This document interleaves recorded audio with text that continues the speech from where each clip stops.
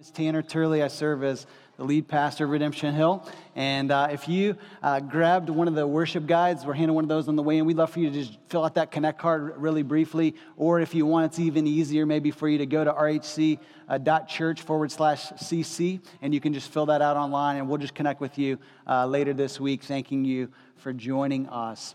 And also, hopefully, when you receive the worship guide, you notice this card that we're going to start utilizing over the next month that highlights kind of our journey toward Easter. We always say that Redemption Hill is nothing apart from the grace of God, and we're nothing apart from the power of God working through prayer.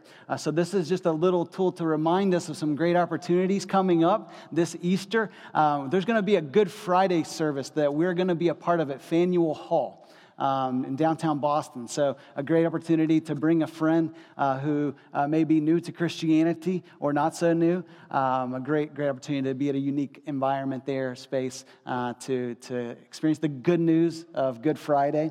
And then also we'll have an Easter egg hunt that Saturday before Easter at the Andrews Middle School starting at 1. And then, of course, Easter Sunday is a huge Sunday. As you know, so many more of our friends and neighbors are maybe more open to the things of God and the claims of Christ during the Easter season.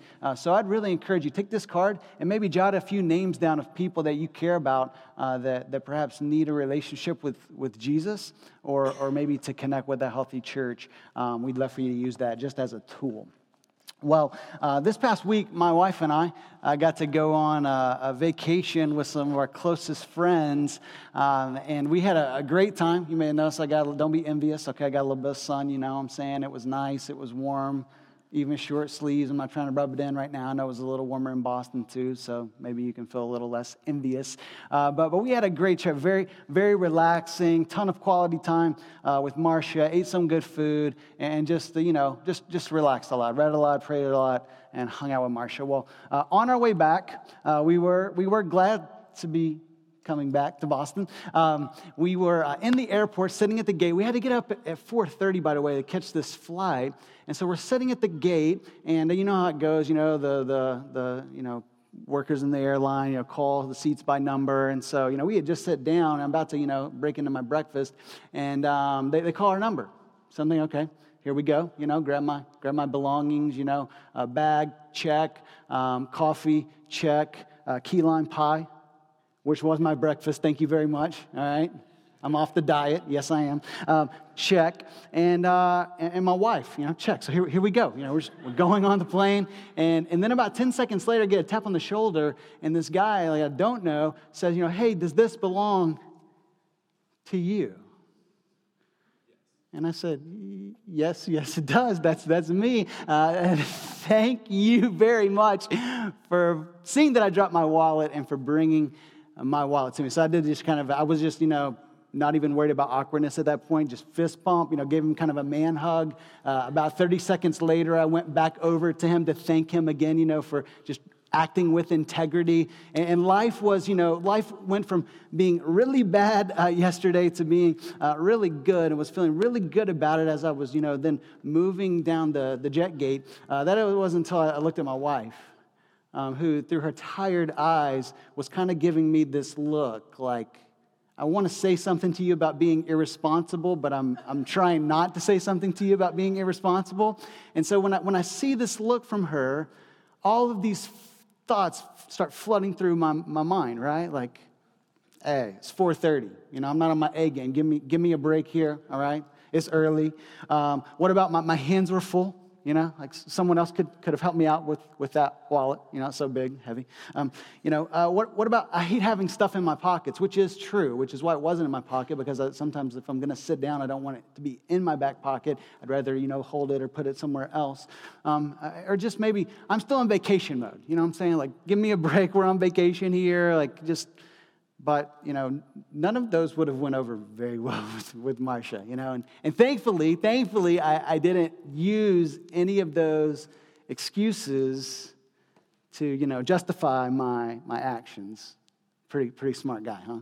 And so thankfully, I managed to escape losing my wallet yesterday, and I managed to escape the constructive criticism of my wife. Because if I would have said any of those excuses, I would have probably gotten a couple of, earfuls That moment, and then later in the day, and then probably later in the day as well. So I don't know about you, but oftentimes I'm not so wise. You know what I'm saying? Like when I am given some measure of criticism, what I want to do is fire back with reasons why I should be let off the hook for my stupidity and irresponsibility, right? And so we all make these attempts at self-justification, right? I mean, it's been a bad day. I wouldn't be so mean to people if I would have gotten a good night's rest last night. I'm not on my A game, but I'm not as bad as them. We are all experts in the art of self-justification. You could say we are all Picassos in the art of self-justification. And that is what's going on here in John chapter 8. What we're going to see is that Jesus makes one of his massive claims again. That is on the one hand, very encouraging to those willing to receive it, but to those who were unwilling to receive it, they find it incredibly offensive, and it sets them off onto this course of self-justifying their rejection of the words of Christ. And so here's what I want to do today. I'm going to read the first couple of verses just to kind of set the context of what's going on here, and then we're going to kind of work backwards in a sense where we're going to look at the response to what Jesus said, and then we're going to come back to see what he said and dive down into that, okay? So I want us to think about this idea of finding freedom through the word of Christ, and whether or not we find freedom hinges on the reality of whether or not we're willing to accept what he is offering to us. So look back at verse 30 of chapter 8. We'll start there because it sets the context for what's coming, where it just says this. As he was saying these things, you remember from last week, perhaps if you heard it. If not, it was Jesus making this claim, I am the light of the world. Whoever follows me will not walk in darkness, but have the light of life. And so many, again, knew that he was claiming to be divine, knew that he was claiming to have the exclusive way to God through his word and teaching. And so many rejected him, but in verse 30 it says, as he was saying these things, many believed in him. So now verse 31, it says, so Jesus said to the Jews who had believed in him, if you abide in my word, you are truly my disciples, and you will know the truth, and the truth will set you free. So Jesus is saying to those who would follow him, hey, listen, my truth will set you free. So what you need to do is you need to abide in it. You need to continue in it. You need to dwell in my truth, my words, and in my words and way you will find freedom. But not everyone wanted to hear this. And so verse 33, there's a group of people that speak up. It seems to be a different group than who Jesus is speaking to in verse 31. And they say this, they answer him, we are offspring of Abraham. We have never been enslaved to anyone. How is it that you will say, you will become free? Jesus answered them, truly, truly, I say to you, everyone who practices sin is a slave to sin. The slave does not remain in the house forever. The son remains forever. So if the Son sets you free, you will be free indeed. I know that you are the offspring of Abraham, yet you seek to kill me because my word finds no place in you. I speak of what I have seen with my father, and you do what you have heard from your father. They answered him, Abraham is our father. Jesus said to them, if you were Abraham's children, you would be doing the works Abraham did. But now you seek to kill me, a man who has told you the truth that I heard from God. This is not what Abraham did. You are doing the works your father did. And so Jesus here, with these words about he has the power through his message to set people free. It sets these antagonists off to his message, and they immediately start to basically justify themselves as to why they're not going to follow the teaching of Jesus. And so they start off on this kind of rant of self-justification. That's the first encouragement I want to give us this morning, that we need to recognize our unending quest for self-justification. It happens in little moments like losing our wallets, being criticized maybe for the way we drive. Yes, that happens when I'm behind the wheel too. But bigger moments as well. Like, why did you make that decision that's going to affect the next year of your life? Or is the way that you're thinking about not only this life, but the life to come, like, is that accurate? Are you really convinced that that is the way, or is there a better way? Jesus is saying there is a better way, and it comes through my words, my teaching. And so when he says this word about finding freedom through him, they immediately respond in verse 33, and they say, look, what are you talking about us finding freedom, right? Because we are the offspring of Abraham. We belong to the man of faith, Abraham. And so immediately what they do is they turn to their cultural identity, and they say, look, we're good.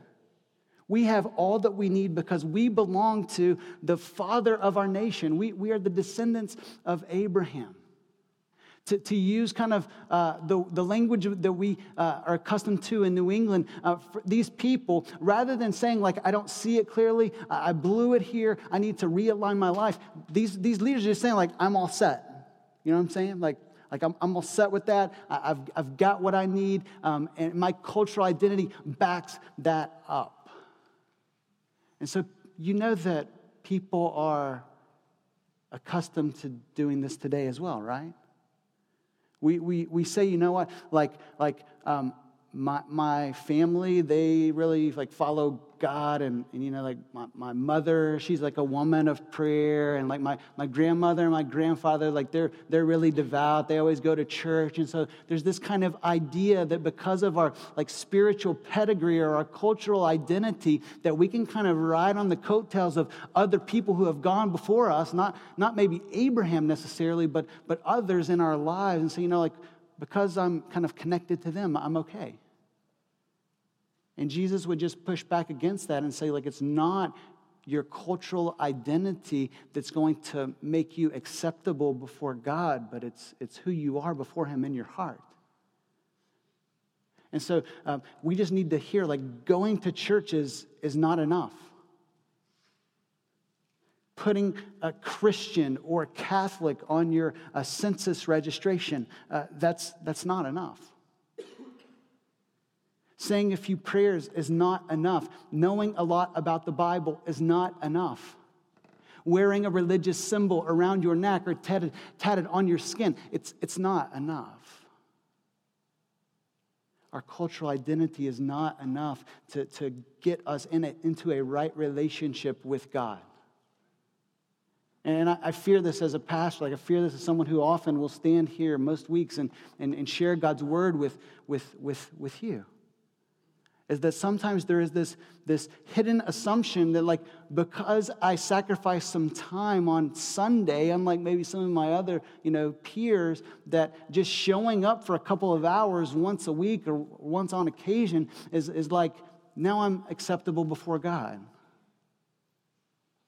As someone who once said, like, a fascination with the moon or the stars doesn't make someone an astronaut, right? Going to the garage, like hanging out in the garage a couple of times a week, that doesn't make me a mechanic, right? I don't know the first thing about cars. I couldn't fix your car if my life depended on it. If your life depended on it, we would just be in a lot of trouble, right? And the same is true with this kind of mentality. Like, I go to church, like, yeah, I say a few prayers. I'm all set with God. That's not going to be enough. What counts as being set free by the truth of Jesus. And then in the verses 41 through 47, we see another reality, not cultural identity, but our moral lifestyle. Look at what they go on to say in verse 41, where Jesus says, you are doing the works your father did. And they answer back, and they make it really personal here, we are not born of sexual immorality. We have one Father, even God. Jesus said to them, if God were your Father, you would love me, for I came from God and I am here. I came not of my own accord, but he sent me. Why do you not understand what I say? It is because you cannot bear to hear my word. You are of your father, the devil, and your will is to do your father's desires. He was a murderer from the beginning and does not stand in the truth, because there is no truth in him. When he lies, he speaks out of his own character, for he is a liar and the father of lies. But because I tell you the truth, you do not believe me. Which one of you convicts me of sin? If I tell the truth, why do you not believe me? Whoever is of God hears the words of God. The reason why you do not hear them is that you are not of God.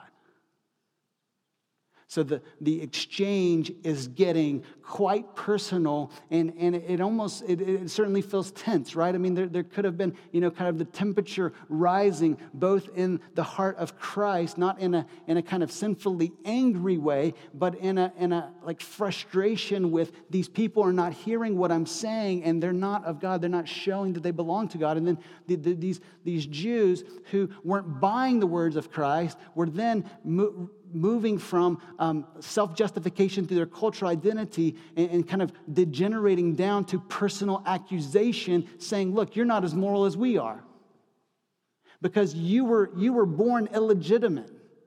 Like they had heard that Mary conceived of Jesus before she was legally married, right? And so they were this rumor was swirling around Jerusalem, and now they're bringing it against Jesus, saying, look, we're not illegitimate like you. We don't have an immoral background like you. Surely we are morally superior than you. And this is another effort that we make at self-justification. There is this thought that surely we are on God's side because we have this sense of morality about us, that we know we aren't perfect, but we try not to be that bad, like we're kind of, better than most of the people around us. So surely, that will kind of earn us a right standing with God, because after all, like what we're trying here, we're trying to make sure that kind of our good deeds are kind of outweighing our bad deeds. And so surely God will accept us because of that. And so if that's you, like I believe it's most people that I talk to in Medford who have never really heard the gospel, let me just give you 4 problems with that mentality, okay? Number 1, to assume that we could be good enough to kind of earn our way to something that can never be earned, only given and received as a gift. It points out 4 things. Number 1, it fails to realize that it fails to recognize God's holiness and perfection and glory. All right, so just listen. If you could peer into the perfections of God, if you could see how holy and blameless and pure God is, you would realize that not even a speck. And our lives are riddled with specks, right? Not just specks, like blots and stains of our imperfections before God. Like if we could just see that not even a speck is entering into the presence of God because He is that holy. And our sinfulness demands that we be separated from Him, then we would begin to realize that we can't be good enough, which leads to the second problem. It fails to realize our sinfulness, just how riddled with wrongdoing we are. We don't think like God wants us to think. We don't desire what God wants us to desire. We don't do the things that God wants us to do. And even when we do them, we often don't do them for the right reasons. We aren't loving the things and being driven by the proper motives as God would want us to be. And so you can just look at the 2 greatest commandments. Like if Jesus says, like if you just want to like sum everything up and you can just kind of boil them down to these 2 things, like how about love me Like with all of your heart, all of your soul, all of your strength. Those are qualifiers there, okay? Love God with everything you have, and then love your neighbor like you love yourself. And I'm just saying, like today, I'm blowing it somewhere on that scale. And every day we are not measuring up. We don't see the magnitude of our sin before God. Here's another thought. This also fails to recognize common grace. We talked about this a little bit last week. So common grace recognizes that God makes everyone with a sense of morality. So we all have this moral compass we call a conscience. We all can differentiate from right from wrong to a large degree. And so what we assume then is because I do some apparently good things, that makes me good and therefore acceptable to God. But I love what Augustine said in his book, The Confessions. It's like his spiritual autobiography of his life and how he came to Christ. And this is what he says in his early years as he was seeing these things around him. This is what he said. He said, I had my back to the light. I mean, just picture this imagery. I had my back to the light and my face toward the things that are illuminated.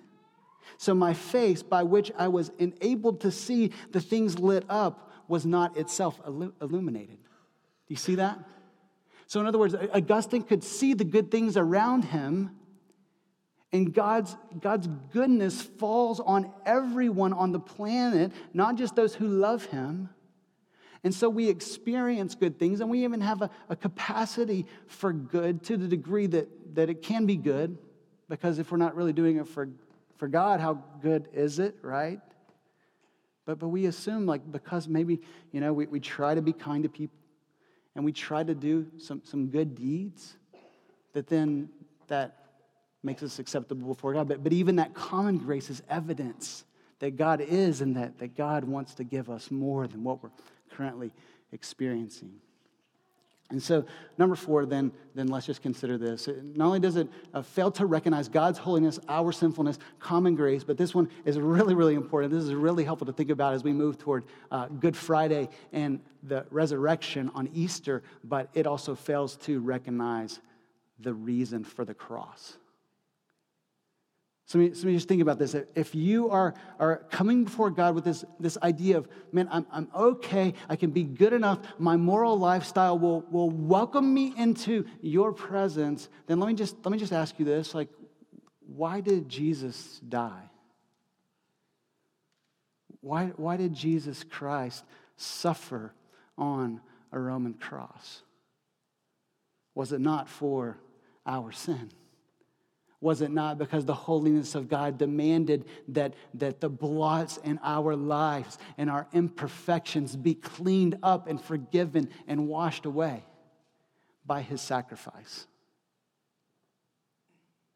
So listen, we all, like no one wants to admit that they don't have it together. No one wants to admit, like, I've been living this way, and this way is not going to turn out very well, and so now I need to reorganize my life and turn it over. Like, if we've been living that way for 15 years, 25 years, 35, 45 years, like, that's a really tough moment to say, you know what, I've been thinking wrongly about this, and now I need to humble myself and change. But Jesus says that is actually the starting point, right? That is the entry point for us to receive the gift of God. Because think about this. What were the first words out of Jesus' mouth in his most famous sermon? Anybody know? We would say the most famous sermon of Jesus is probably the longest recorded sermon of Jesus. That's the Sermon on the Mount. So the Sermon on the Mount, like, it'd probably be good for us to know the first words that came out of Jesus' mouth when he, spoke those words. And he said what? Blessed are the poor. And not just the physically poor, but blessed are those who have a poverty of spirit, like a poverty of heart. In other words, they see their need before God. They see that they don't have it all together.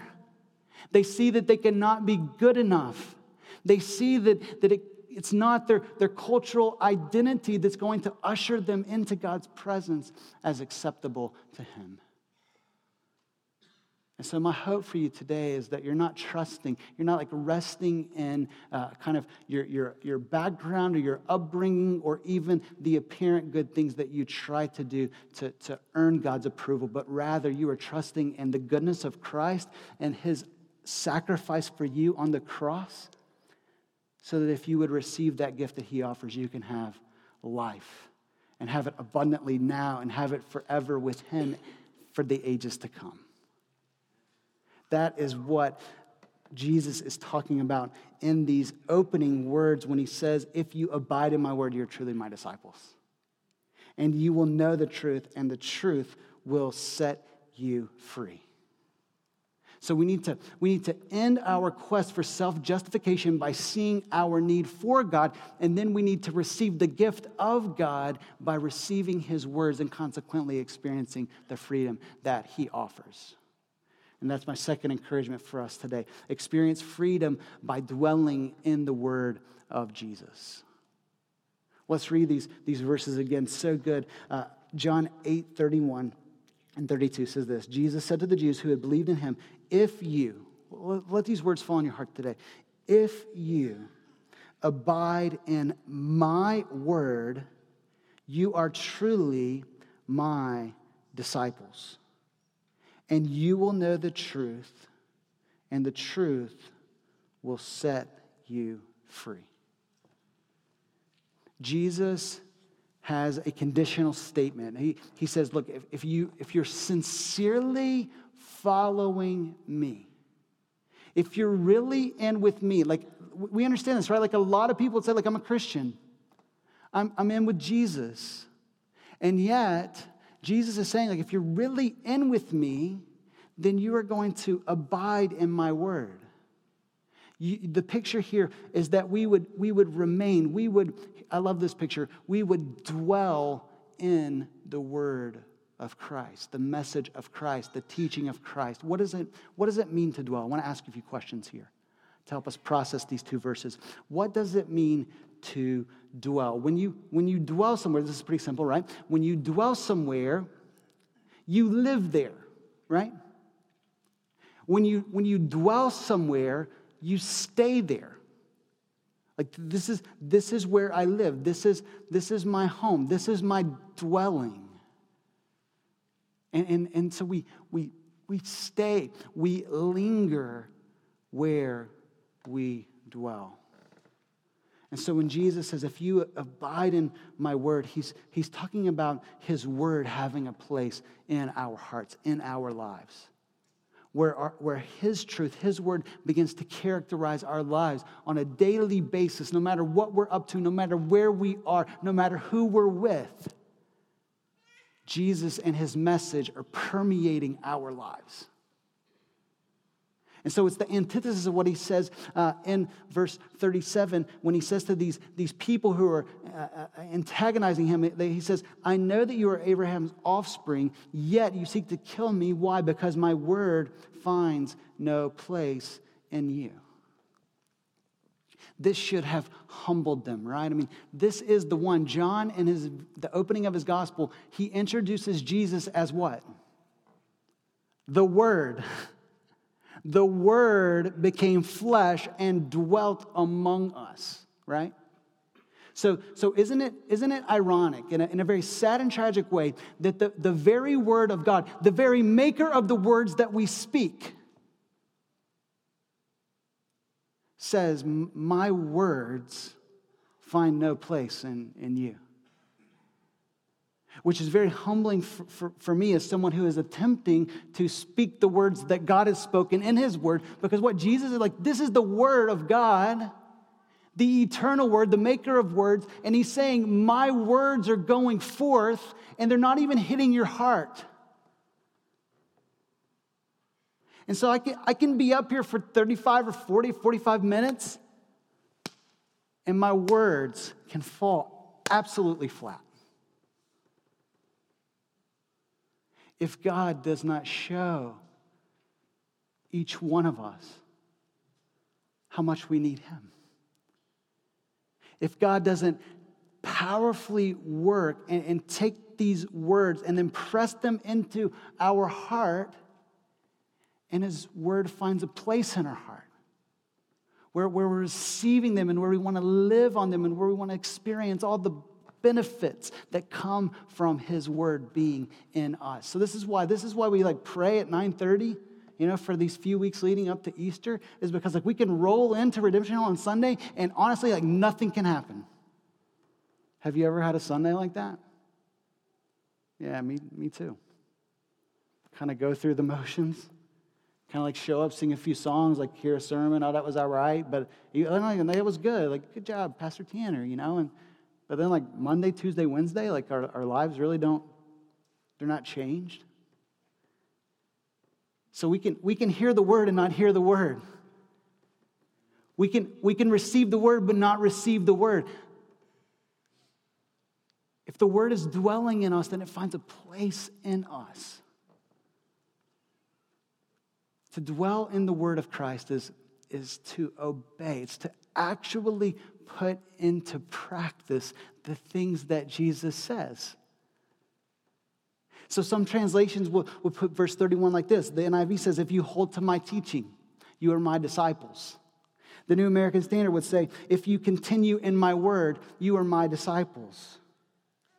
This is how we demonstrate that we belong to Jesus. Whatever Jesus says goes. Whatever Jesus wants from us, if he says, love your enemies, that hurts, right? That's not easy. Jesus, can you make this a little easier for me? When he says, forgive people like I've forgiven you. When he says, love people like I have loved you. These are weighty instructions from the word. And yet Jesus is calling us to live as he lived. His word dwelling in us, abiding in us. He even says to them in this awesome example, in verse 39, he says, if you're Abraham's children, you'd be doing what he did. So in other words, you would have the kind of faith that Abraham had, not resting on your works of righteousness, but on the righteousness that God gives us by faith, all right? And then when God says go into an unknown land even, you would say God, my life is so completely yours that if you tell me to move to the other side of the world, man, I'm gone. Is the word in you? Like that. If God said, sacrifice that which is most precious to you, would you do it? And I'm really tempted to go on a rant here about materialism and just comfort and all of the things that we just breathe this stuff. As American, sometimes, not all the time, and we're trying to push back against this at Redemption Hill, right? But consumer Christianity, comfortable living. I want to look in the mirror here, how much am I willing to sacrifice of what's in this wallet that the guy gave me yesterday? You know what I'm saying? Am I willing, oh yeah, it's easy for me, hey, look, here's my bank card, here, Venti, I'll go out to lunch again with a friend. Won't buy theirs, but I'm just trying to we see it in Jesus. Sometimes he speaks words for the purpose of jolting, kind of waking us up. And I need to be woken up by the word, right? Because sometimes his word is not abiding in me. It's just kind of man, Jesus, that one sounds good. That part, that's kind of tough. I'll follow you in this way, but this part about, really serving people, you serve them, man, I'm tired.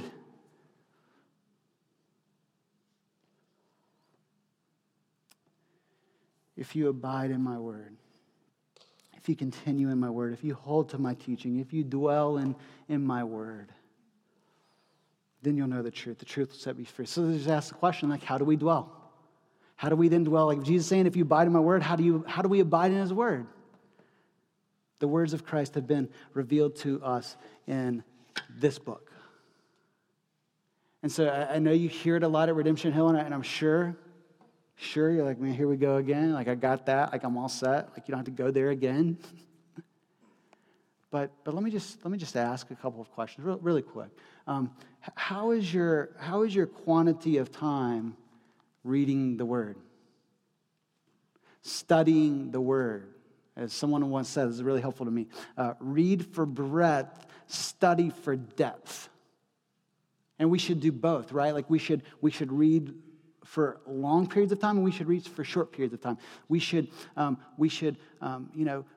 spend time like absorbing large passages of Scripture, even reading books at a time, which doesn't take that long. You can read the Gospel of John in probably about an hour, not a lot of time.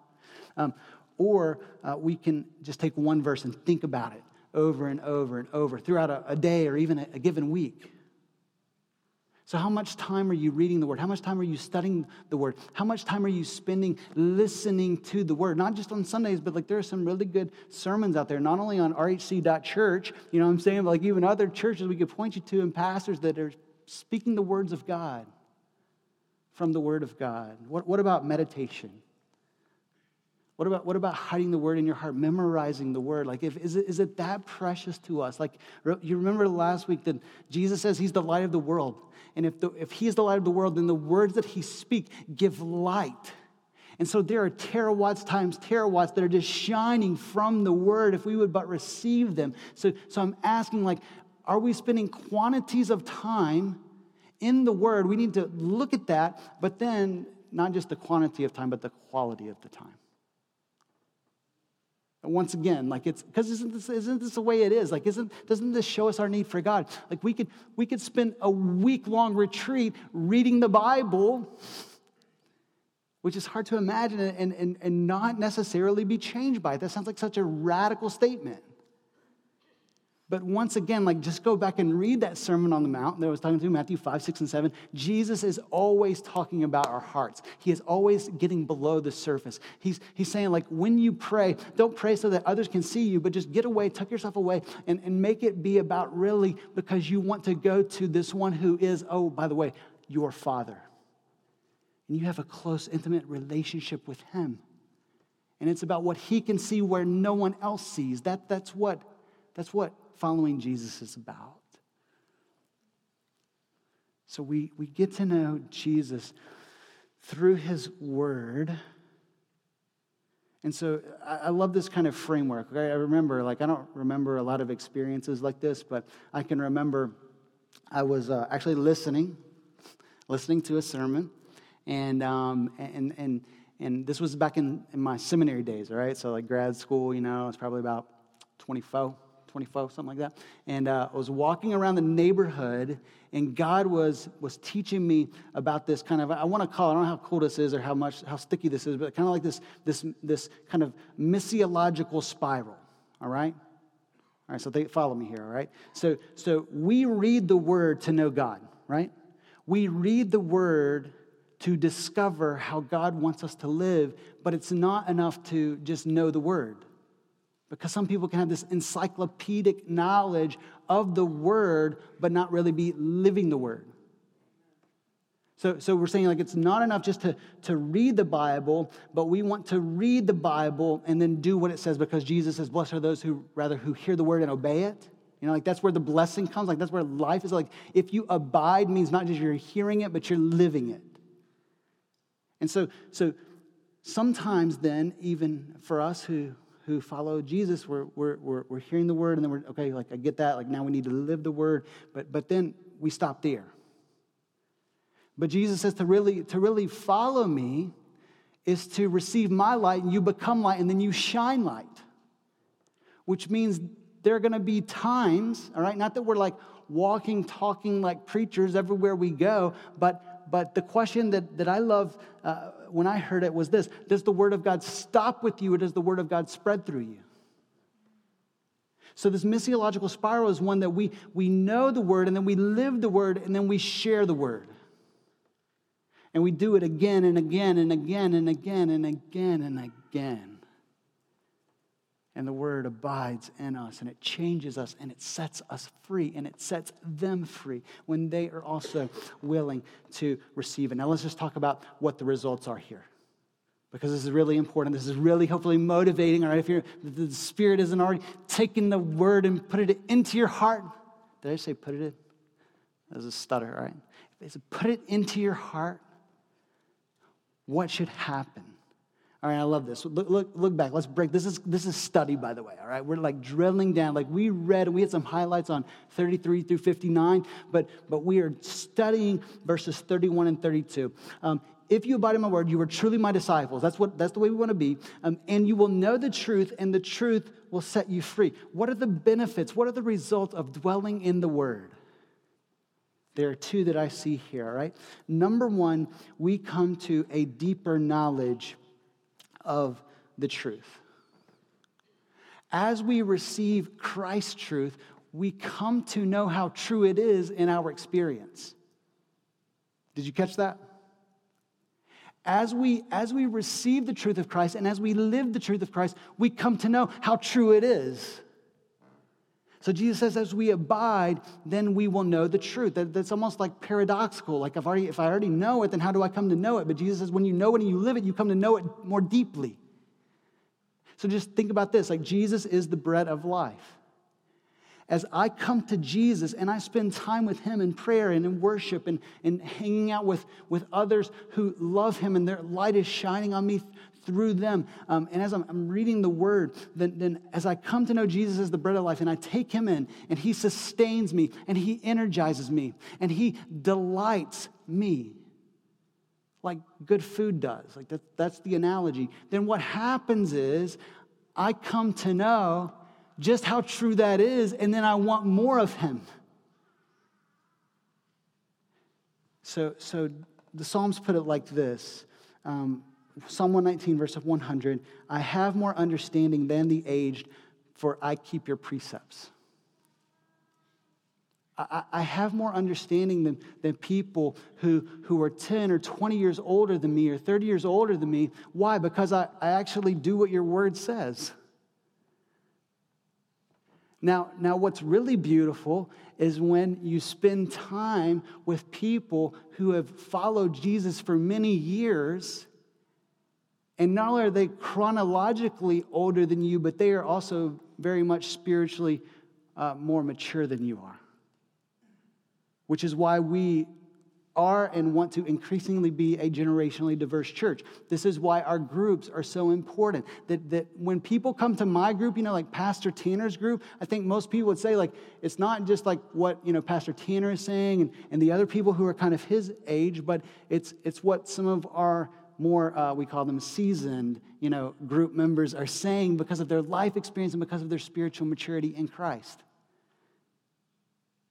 So as we come to know the truth and we live the truth, our experience of the truth goes deeper and deeper within us. But then that's not all. Not only do we discover this deeper knowledge of the truth, we also receive freedom in life.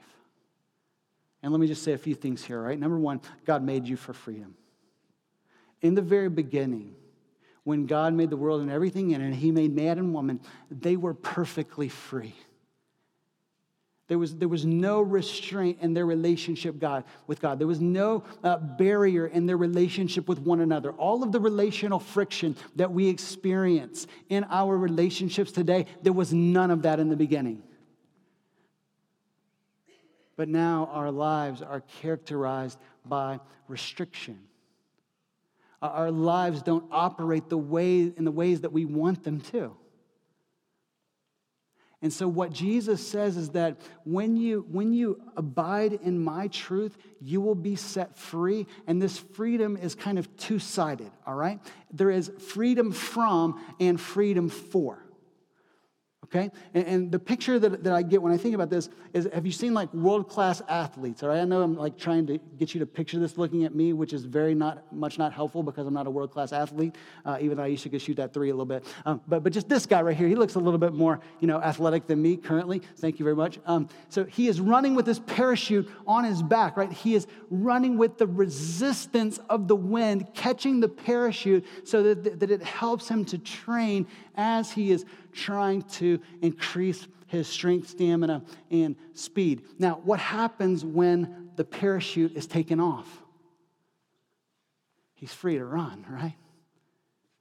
You can almost imagine a parachute with all of these different strings attached to the chute itself. And if we just started to cut each of those strings, right, then we are more free to run faster and faster and faster. And so Jesus says, look, I came to set you free. Freedom from the slavery of sin and death. Sin is treason against God. That's a very weighty definition of sin. Sin is missing the mark, not doing what God wants us to do. But sin also, check this out, this is helpful, is disruption of shalom, right? It is if shalom is the way that God intends for life to be, then sin disrupts all of that, and we don't experience life as God wants it to be because we have deviated from his plan. And Jesus would put it so strongly, he would say, this is a good translation, whoever practices sin is a slave of sin. And I know you're thinking like, man, I'm no slave of anybody. I'm not surely like, yeah, I do some bad things, but I'm not a slave to sin, but that's exactly what Jesus says. He says spiritually we are enslaved. We are under the power of sin in our life. Even though we have the freedom of choice, we do not have freedom of the will to love and serve God. Rather, we love and serve the things that characterize our nature, which is sinful apart from the grace of God. And so what we need is then the liberator to come in and to free us from this enslavement to sin and the consequences of death that come from that so that we can experience freedom for a life-giving relationship with God. So verse 35, what does it say? The slave does not remain in the house forever. The son remains forever. So now we have been set free from the enslavement that sin brings and the consequence of death so that we can be freed for this inheritance as sons and daughters of God. A life-giving relationship now with the God who made us, where now we have new loves and new desires and new joys. As D.A. Carson says, true freedom is not the liberty to do anything we please, but the liberty to do what we ought. And it is genuine liberty because what we ought now pleases us. We are now able to pursue that which is good and true and beautiful. We are now able, we are free to experience the shalom of God as he intends. So Jesus comes into a person's life. He sets us free from the slavery of sin. He gives us his life. This is why he's saying again and again, like, if you believe that I am, you are not going to die.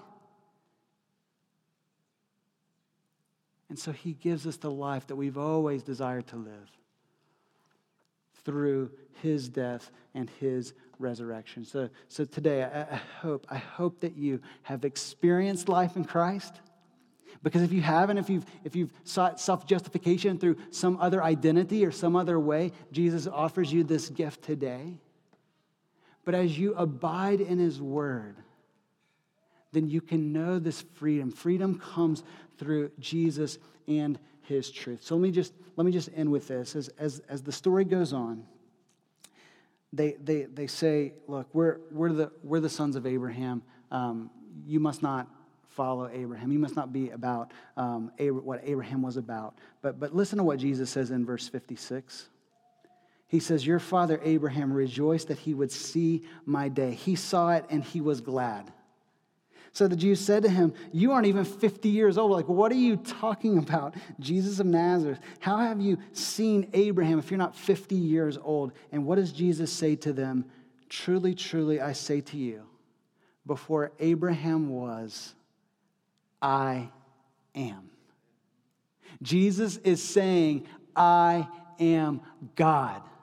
I am the pre-existent one. I am the one who is dependent on nothing but completely independent and completely life-giving to everyone who would receive my word. There is no doubt this is a claim to divinity because verse 59 says they picked up stones to throw at him that they might kill him. And so the opportunity for us is to side with the life giver, to experience freedom from sin and slavery, to experience freedom for life as God intends it for us. And so receive this word from Christ and be set free for everything that God wants you to be free for, today and every day, until we experience eternity forever, forever, forever with him. Let's pray. God, thank you for wallets that are found. Thank you for people that are found even more, including me, including all in this room who have heard Christ's invitation and been set free by his truth. And so, Lord, that's our prayer today, that for every person here, that they would experience this freedom, this we all face restriction in life. God, I pray that you would show us how we need to be free, and that then we would come to you and we would be set free to experience all that you have for us in our relationships, in our homes, in our workplaces, in our neighborhoods. God, in our hearts that can be desperately wicked apart from your grace. God, we want to be free from that which holds us back from experiencing you and what you intend for us. So God, would you bring your freedom even now? Lord, would you make your word find a place in our hearts that we might run and run free with you and toward you and for you. We pray this all for your glory. Amen.